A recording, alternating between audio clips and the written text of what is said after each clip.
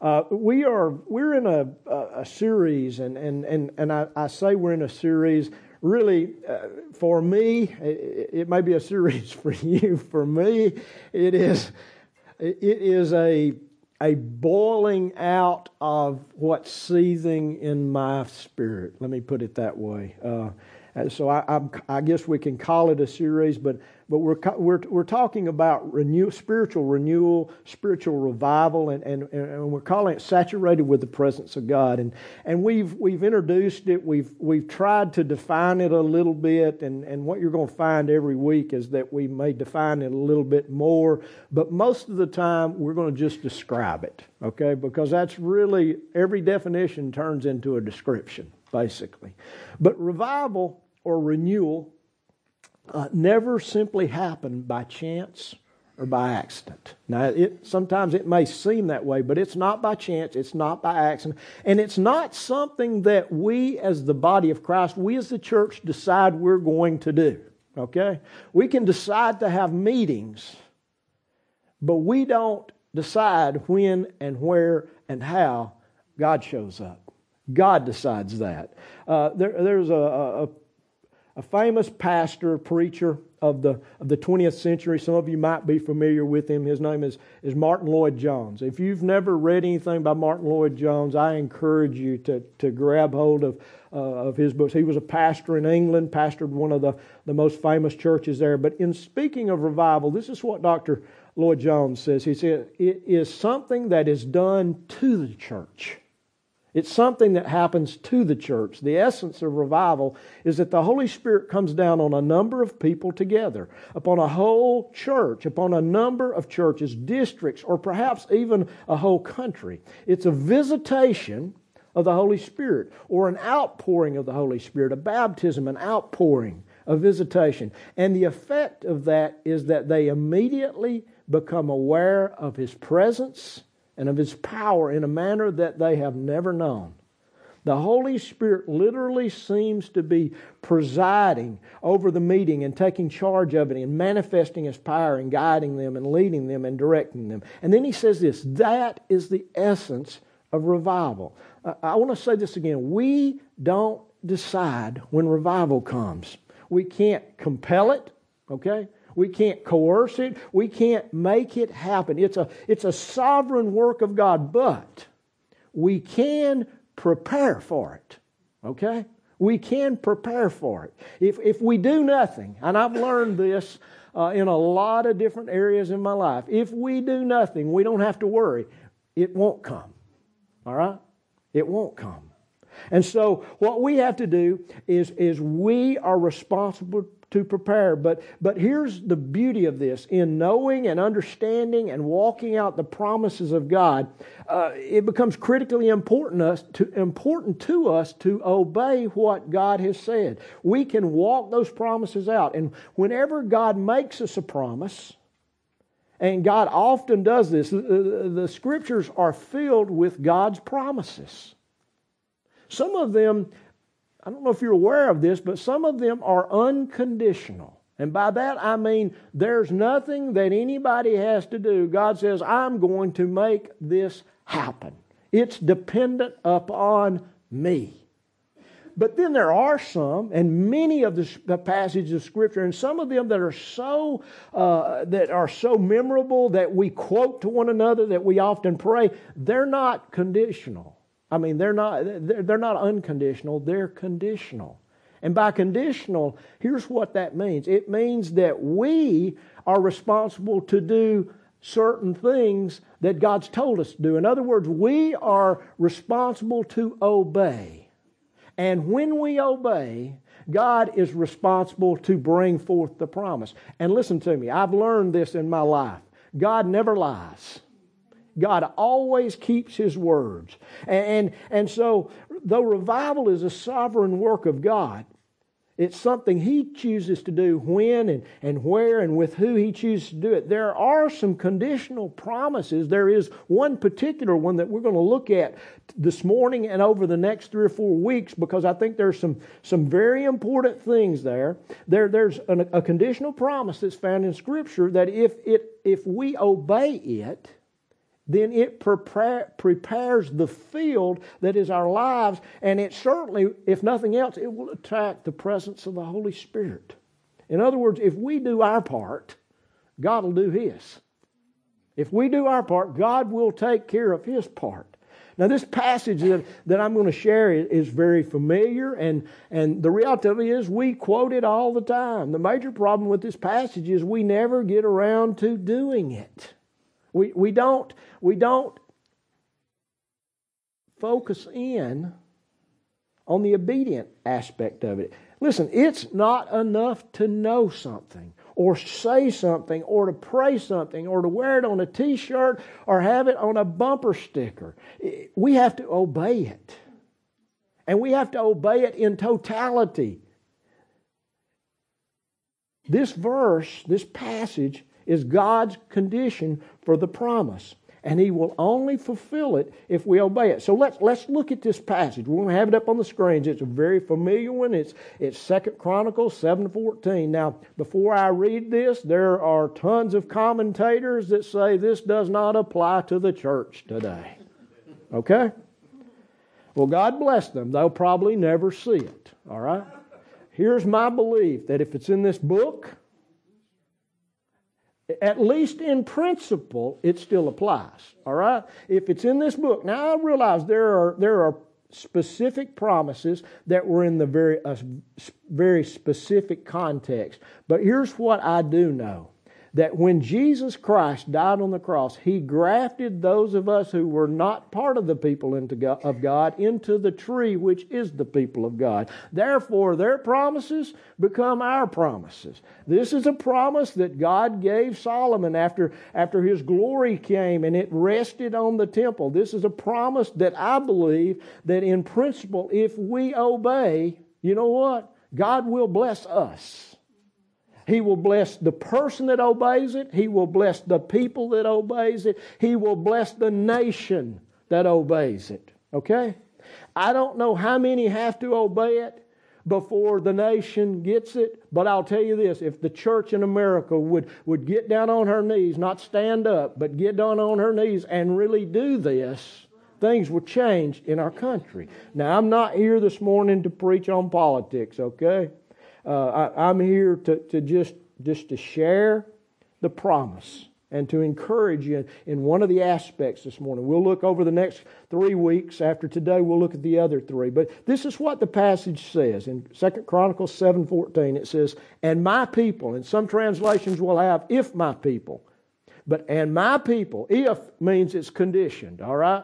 If you ever read a promise God gives and it has an if in front of it, you can just mark that one down. This requires something of me. And so it says, "and if," or "if my people," or "and," depending on what translation you've got. "And my people who are called by my name," those that have my name called over them. That's literally what the Hebrew means. Those that I call my name over. Jesus Christ calls His name over the church. We are called by the name of God. We belong to God. We hadn't called ourselves this. He has. He says, "And my people who are called by my name humble themselves and pray and seek my face and turn from their wicked ways." There's 4 things there. And we're going to just look at one of them today, okay? But there's 4 things there. If we will do each one of them, and it's interesting, each one of them brings forth the next one. And if the one before it doesn't happen, guess what? The one after it rarely happens. But ultimately, when all 4 of them fall into place, this is what God says. He doesn't say if, then. I will. I will hear from heaven. In other words, you'll have my attention.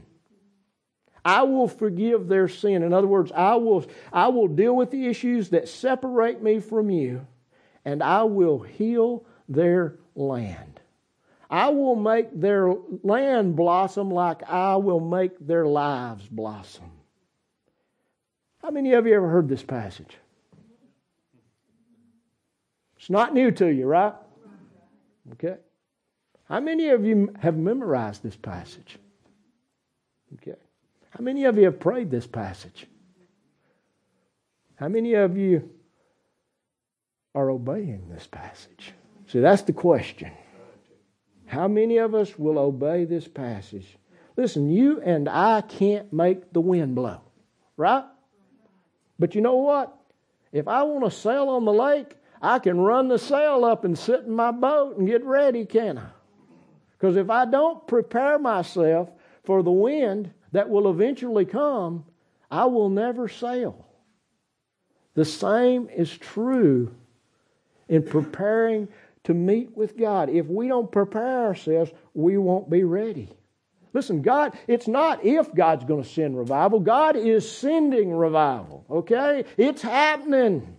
If you don't think so, read wider than the Birmingham News, all right? Read wider than the Washington Post. Read wider than the New York Times. God is sending revival across this world. It's flaming like a forest fire. And so it's not if God will send, it's when will the breeze blow. You see, very often the breeze of God blows gently first. But a lot of times it blows right through a church or a people because there's no sails up. There's nothing to intercept it. Here's what I've learned about God. God won't waste His grace on somebody that is not ready to receive it. Now, I'm not saying God doesn't give grace. I'm just saying He won't pour it out on us if we are going to waste it. And if we don't have our sails up, if we're not prepared, it's a waste. It's like pouring water into a bucket with a hole in it. God never wastes anything. And so if we're going to make sure, we've got to make sure we understand what God expects. And not just know what He expects, but actually put it into practice and learn how to prepare for the wind of the Spirit when God chooses to pour Him out. You see, according to this verse, and I believe according to the history of renewal and revival throughout the people of God and throughout the body of Christ, revival or spiritual renewal is born in humility. That's a word most of us don't really like. Okay? I mean, let's just be honest with it. For most people, humility is sort of a sign of weakness, but it is the cradle of every revival that has ever taken place.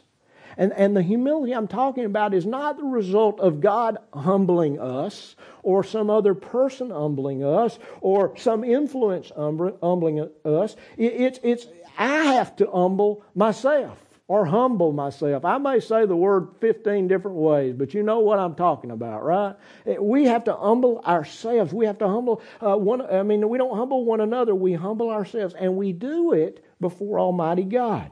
So what does this word mean? What does it denote? What's God saying here? Well, I want to give you a picture of what the word humble means in Hebrew, okay? Because for me, it is a graphic expression of what God expects. Not just from our physical bodies, but also from our soul and from our spirit. The word humble means to bend down. But it doesn't just mean to bend down on one knee. It means to bend down on both knees. And then when you get both knees flat, it means to just lay out like this. And just prostrate yourself.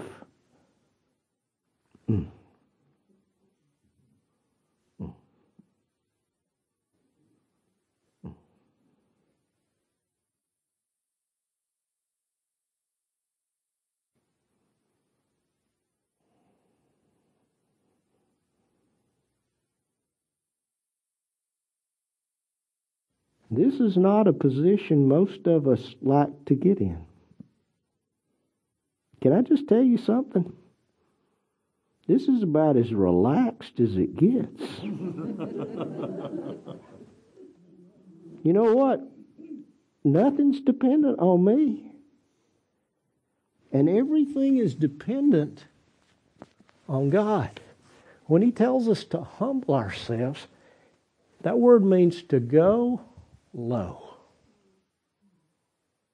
And here's what I'm learning, is the lower I go, the more room there is to go lower and lower. But I have to bend my knee first.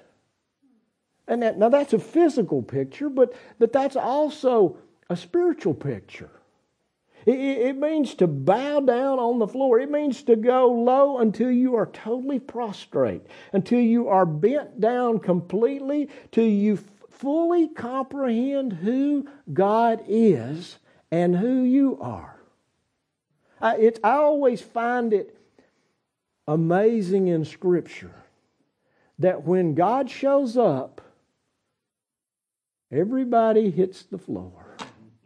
This morning, I was sitting over here and I was preparing, and I was reading over the verse from 2 Chronicles 7:14.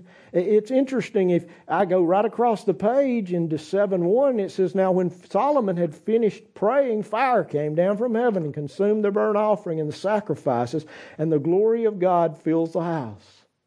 And the priest couldn't enter in the house of the Lord because the glory of God had filled the Lord's house. And all the sons of Israel, seeing the fire come down and the glory of the Lord on the house, bowed down on the pavement with their faces to the ground."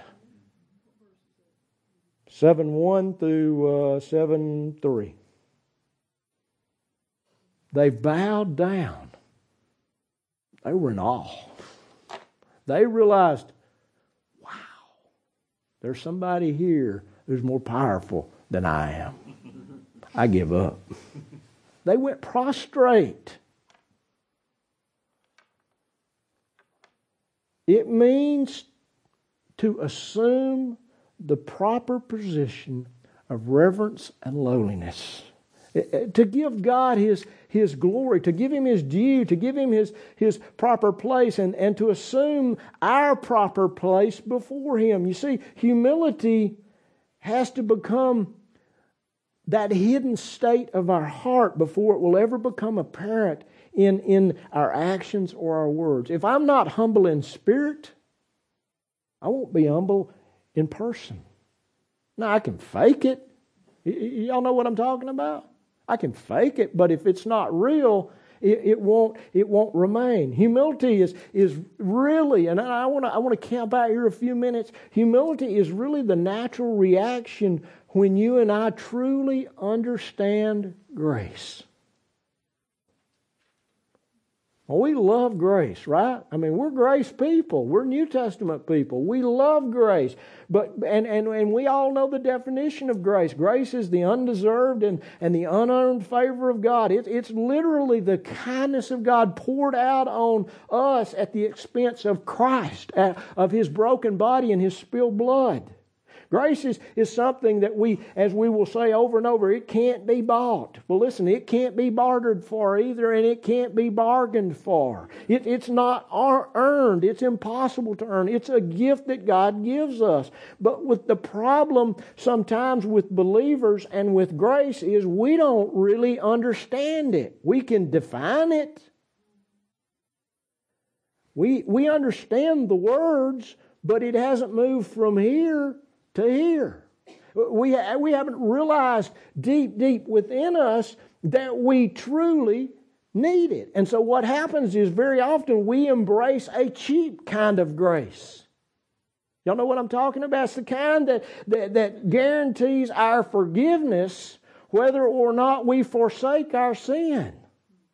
And too many believers have embraced a cheap grace that gives them reward without them taking responsibility for their actions. In other words, you know what? I can live like hell all week long as I'm at church on Sunday morning. Or as long as I pray a prayer, God forgive me for all my sins. I'm not sure when we pray that prayer, God actually does that. All right, now that may mess your theology up. If that does, okay, let me explain what I mean. We didn't send those sins in bunches. And I'm not sure we can repent of them in bunches. We can't just, God, I know it's been a pretty hard week and I hadn't been the best and just forgive me for them. That's not a lot of thought. That's not a lot of confronting what my responsibility is. You see, God's Word tells us that if we will confess our sins, He is faithful and just to forgive them. That means, confessing does not mean, Lord, just forgive me. I've sinned this week. No, that means, God, I did this. And you say this is sin. I agree with you. Forgive me. You see, I have to come to grips with who I am and what I've done. And too often we embrace this grace that, and listen, we embrace it because sometimes we've been taught this, that if you'll just ask God to forgive you, He'll forgive you. Well, for a lot of us, that means, well, let's just bunch it all together and we'll do this every once in a while and everything will be good. That's not what Scripture teaches. We can't live like we want to live and then say a little prayer on Saturday night before we go to bed and come to worship and expect to even worship, much less encounter God. Folks, this has to get real. We have to humble ourselves and take responsibility for it. There are too many people that have embraced this kind of grace, and what happens is they begin to believe they deserve that. And when you believe you deserve something, you know what happens? Entitlement takes over. And entitlement in the church is killing her. And what happens when you feel entitled, then there's that false sense of grace morphs into pride rather than humility. It breeds this haughty, unbending, stiff-necked form of pride too. And listen, just to remind you what God says in James 4:6, God opposes the proud, but gives grace to the humble. Therefore, if I'm not humble, if I'm not going as low as I can go, guess what happens? I'm in opposition to God. My position and His position are diametrically opposed. All of you know this passage out of Proverbs 16:18. Pride goes before destruction, and a haughty spirit before a fall. You see, pride says, I deserve it. I belong to Jesus. He died for me. Therefore, I deserve this. That mindset is really this. You know what? God's lucky to have somebody as magnificent as I am. I'm so wonderful, aren't I, God? I'm not like the rest of you kids. I'm kind of a step above. Folks, pride is self-deception. And it's self-deception at its uttermost. That's why much of the church today is in trouble, because most believers have embraced a grace that simply does not exist. It's based in their own goodness and their own self-reliance. It's a pseudo-grace that's kind of wrapped up in wolf's clothing. All right? It's a demonic grace that masquerades itself as life, but it delivers bondage. Listen, pride is a false sense of security in who I am rather than who God is. And that false sense of security will never bend its knee.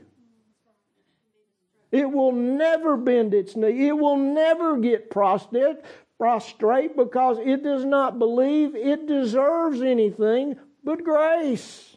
You say, well, Nelson, where in the world do we have that? We have that everywhere. It's like a cancer. It's like a poison. And folks, that's why God says that the people over whom He calls His people, the ones who have His name called over them, are supposed to humble themselves. You know what happened in the Old Testament?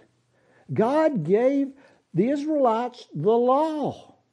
He gave them clear directions about how He expected them to behave. The law was never to be worshiped. It was never to become their God. It was never to drive their life. It was simply to show them that they were sinners. And apart from God, they had no hope. It was to drive them to their knees. Till they were prostrate on the floor, realizing that, God, I have no hope. I have a disease that I can't cure. And it's a spiritual disease. And unless you come through for me, I'm done. And yet, they lost that idea. And instead of it being about God, it became about keeping rules and regulations. Don't tell me it can't happen to the church. I grew up in that church. Okay? I grew up in that system that said the same thing. If you do this and you do this and you do this, you're okay with God. The only problem was I knew I wasn't okay with God, and He certainly knew I wasn't. Besides that, I couldn't even keep them. And so what happened is I embraced that grace, that false sense of grace. That's not the grace Jesus died for. That's a false sense. Jesus never said, blessed are the prideful, for theirs is the kingdom of heaven. No, Jesus said, blessed are the poor in spirit. That word poor in spirit means those who humble themselves and realize their own spiritual bankruptcy. Those who understand who God is and who we are, and the vast gulf between. He says, blessed are the poor in spirit. And then he says this, for theirs is the kingdom of heaven. You see, our spiritual altitude, how high we soar, is ultimately determined by our spiritual attitude, beginning with our assessment of who we are in light of God. We cannot go anywhere until we have the right assessment of our condition. I can't progress in growth with God until I realize I am poor in spirit and I humble myself. You see, God is sovereign. God is the King of Kings. He's the Lord of Lords. He's the ultimate in totality, okay? He is fully in control and He's preeminent in power, yet pride whispers to us, God needs you. It was a watershed day for me when I realized God did not need me at all. He wants me. God needs nothing, folks. Nothing. Not anything. But God created us and invited us into relationship with Him. God was in perfect relationship. The Father, the Son, and the Spirit were a community. And they never had a disagreement. It was always, everything flowed wonderfully, and it flowed through each one of them, and they had their responsibilities, and they took care of them. But He creates us and invites us into that community. I don't get into that community because of who I am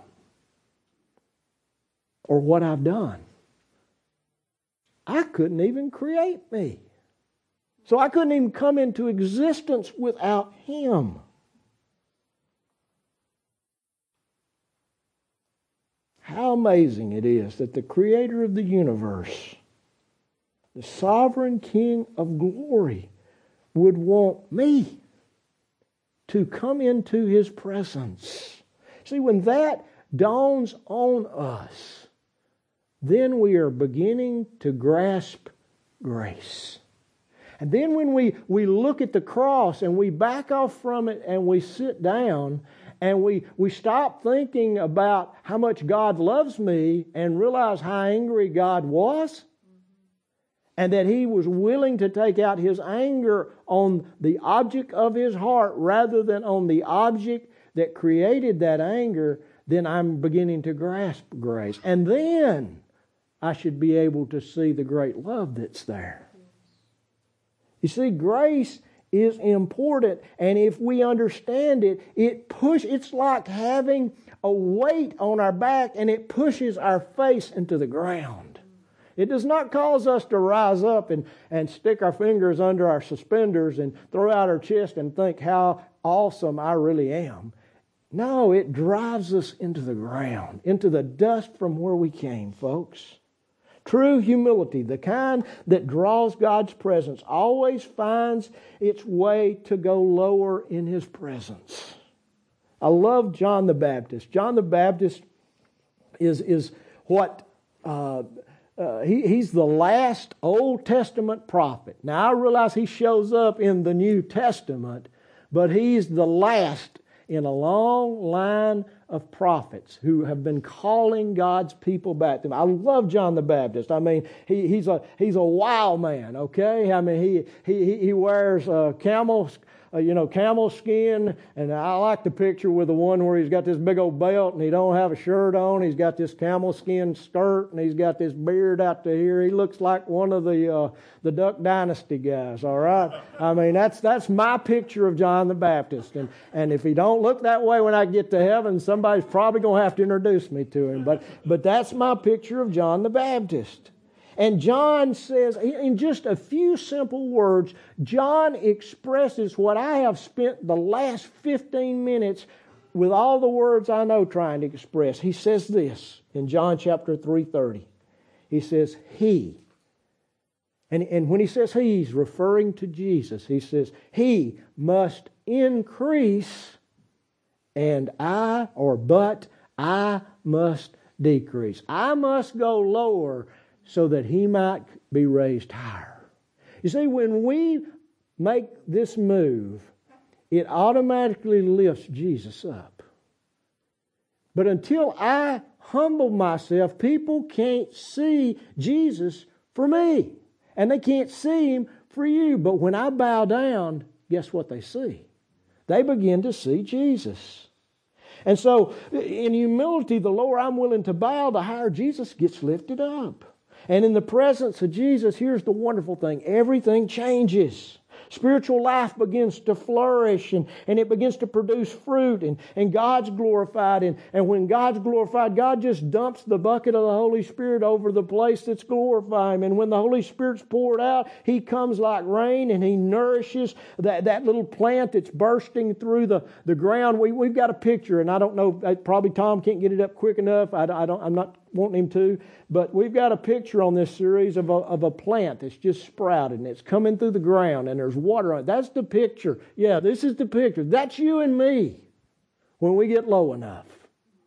God just pours His Spirit out, and what happens is that plant begins to produce and it grows into maturity and it begins to reproduce and to put on fruit. And it begins to germinate. That's why God calls for humility first. Because without humility, nothing else takes place. Without a deep realization of who we are, who we truly are, without coming to grips with our utter helplessness. And folks, owning it. That's the key. I have to own it. I have to accept this is me, regardless of who I want to be, who I think I am. This is me. Oh, God, help me. That's reality. We have to own it. And when we own it, unless we own it, we won't pray. We really won't pray. We won't seek after God. And we certainly won't repent. And if we don't do those things, ultimately if we don't repent, we don't find our way back to God. We stay out there where we are. Instead, what happens is we systematically kind of lull ourselves to sleep and we smother spiritually from the plastic bag that pride stretches over our head, and we smother ourselves to death. And we just go through the motions. Listen, God says, get lower. Humble yourselves. There's a young man, and I'm going to share his name in a moment, but some of you have heard of him. At the age of 12, he began to desperately seek after the Holy Spirit. His name was Evan Roberts.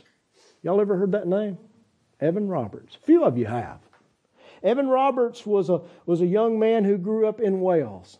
And he hungered for the Holy Spirit, and he continued to seek after Him and seek after Him. He couldn't find any rest. He couldn't find any relief.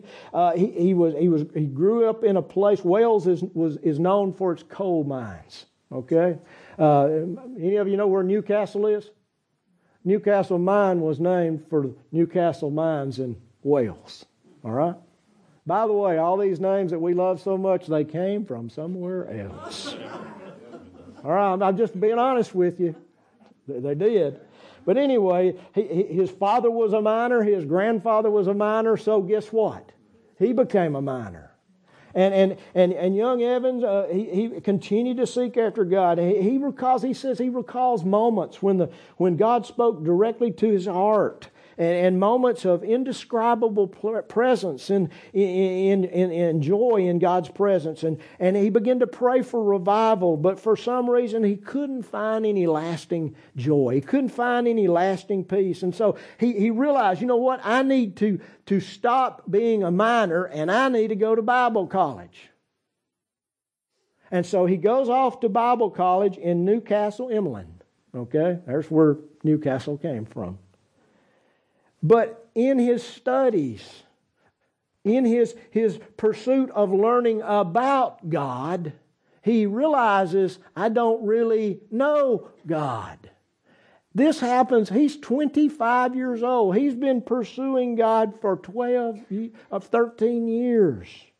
And all of a sudden, in 1904, a young evangelist comes through. His name is Seth Joshua. And Joshua begins to preach, and Evan starts going to these meetings faithfully every night. And one Tuesday night, as he was silently praying prior to the meeting, he asked the Father where the devil was in his life. And he realized that his own heart was cold. Roberts says that he could look at Christ on the cross and have no feeling whatsoever. And he began to weep for his hardness, but he couldn't weep for Jesus. And he realized that he loved the Father and he loved the Spirit, but he didn't really love Christ. And the week continued, and he continued to cry out. And on Thursday evening, everything changes in his life. And I'm going to share the words of Evan Roberts because they're powerful. And I think Tom's got them, and you'll see them on the screen. He says, on the way to the 9 o'clock meeting, the Reverend Seth Joshua remarked, "We are going to have a wonderful meeting today." To this I replied, "I feel myself almost bursting." And then he says this, "The meeting having been opened was handed over to the Spirit. And I was conscious that I would have to pray at some point. As one and the other prayed, I put the question to the Spirit, 'Shall I pray now?' 'Wait a while,' said He. When others prayed, I felt a living force come into my bosom. It held my breath and my legs shivered. And after every prayer I asked, 'Shall I now? Shall I now?' And the living force grew and grew, and I was almost bursting. And instantly someone ended his prayer, my bosom boiling, and I would have burst if I had not prayed. What boiled was that verse, God commending His love. And I fell on my knees with my arms over the seat in front of me, and tears and perspiration flowed freely. I thought blood was gushing forth. Miss Davies and Mona and Miss Quay, or New Quay, came to wipe my face. On my right was Mag Phillips, and on my left was Maud Davies. For about 2 minutes it was fearful. Now I want you to listen, don't miss these words. And it was fearful. And I cried, "Bend me, bend me, bend us." And then, oh. And Miss Davies said, "Oh, wonderful grace. What bent me was God commending His love, and I didn't see anything in it to commend." After I was bent, a wave of peace came over me. And the audience sang, "I hear thy welcome voice." And as they sang, I thought of bending at the judgment day. And I was filled with compassion for those who would be bent on that day, and I wept. And henceforth, this is what Evan Roberts said, the salvation of souls became the burden of my heart. From that time, I was on fire with the desire to go through all of Wales, and if it were possible, I was willing to pay God for allowing me to go. So what happened? What happened to this young man?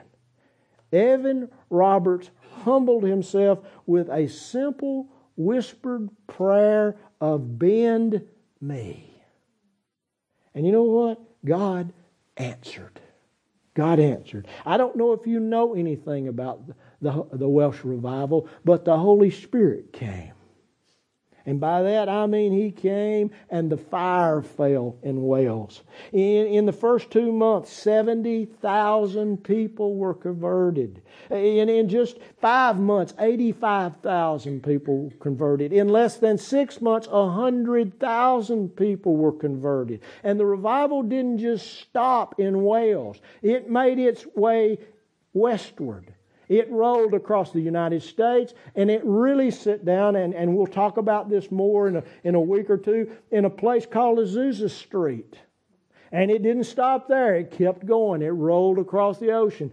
But it started because one young man prayed, God, bend me. And there's a story that comes out of this revival that it grasps me. It just takes hold of me. My people were coal miners, okay, on both sides of my family. They've lived in the dark and dug coal for generations. My grandfather was a carpenter in the mine on my father's side. All my uncles worked in the mine. My father worked in the mines. He didn't work in them. He worked in a strip mine until the day he retired. On my mother's side, my grandfather was a coal miner. In the deepest and the darkest mines before they had unions or anything. I can remember sitting around and listening to my grandfather tell the stories of how bad it was in the mines.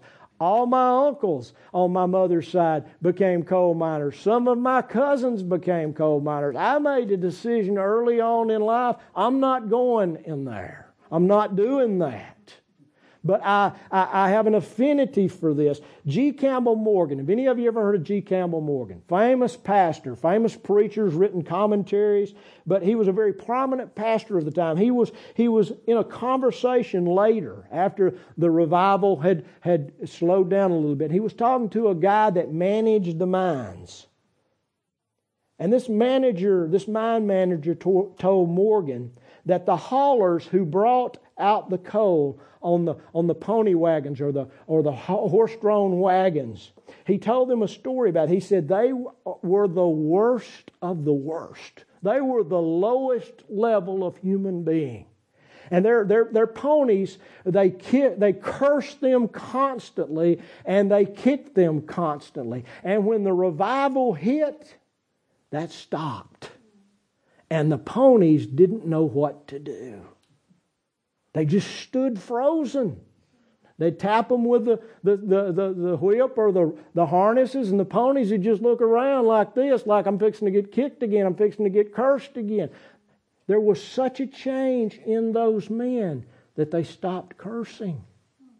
They stopped kicking and beating and abusing their animals. And the mines in Wales shut down for a little bit till they could retrain their ponies. That's what happens when God comes. He says this, now the haulers can hardly persuade their horses to start working because there's no obscenity and no kicks.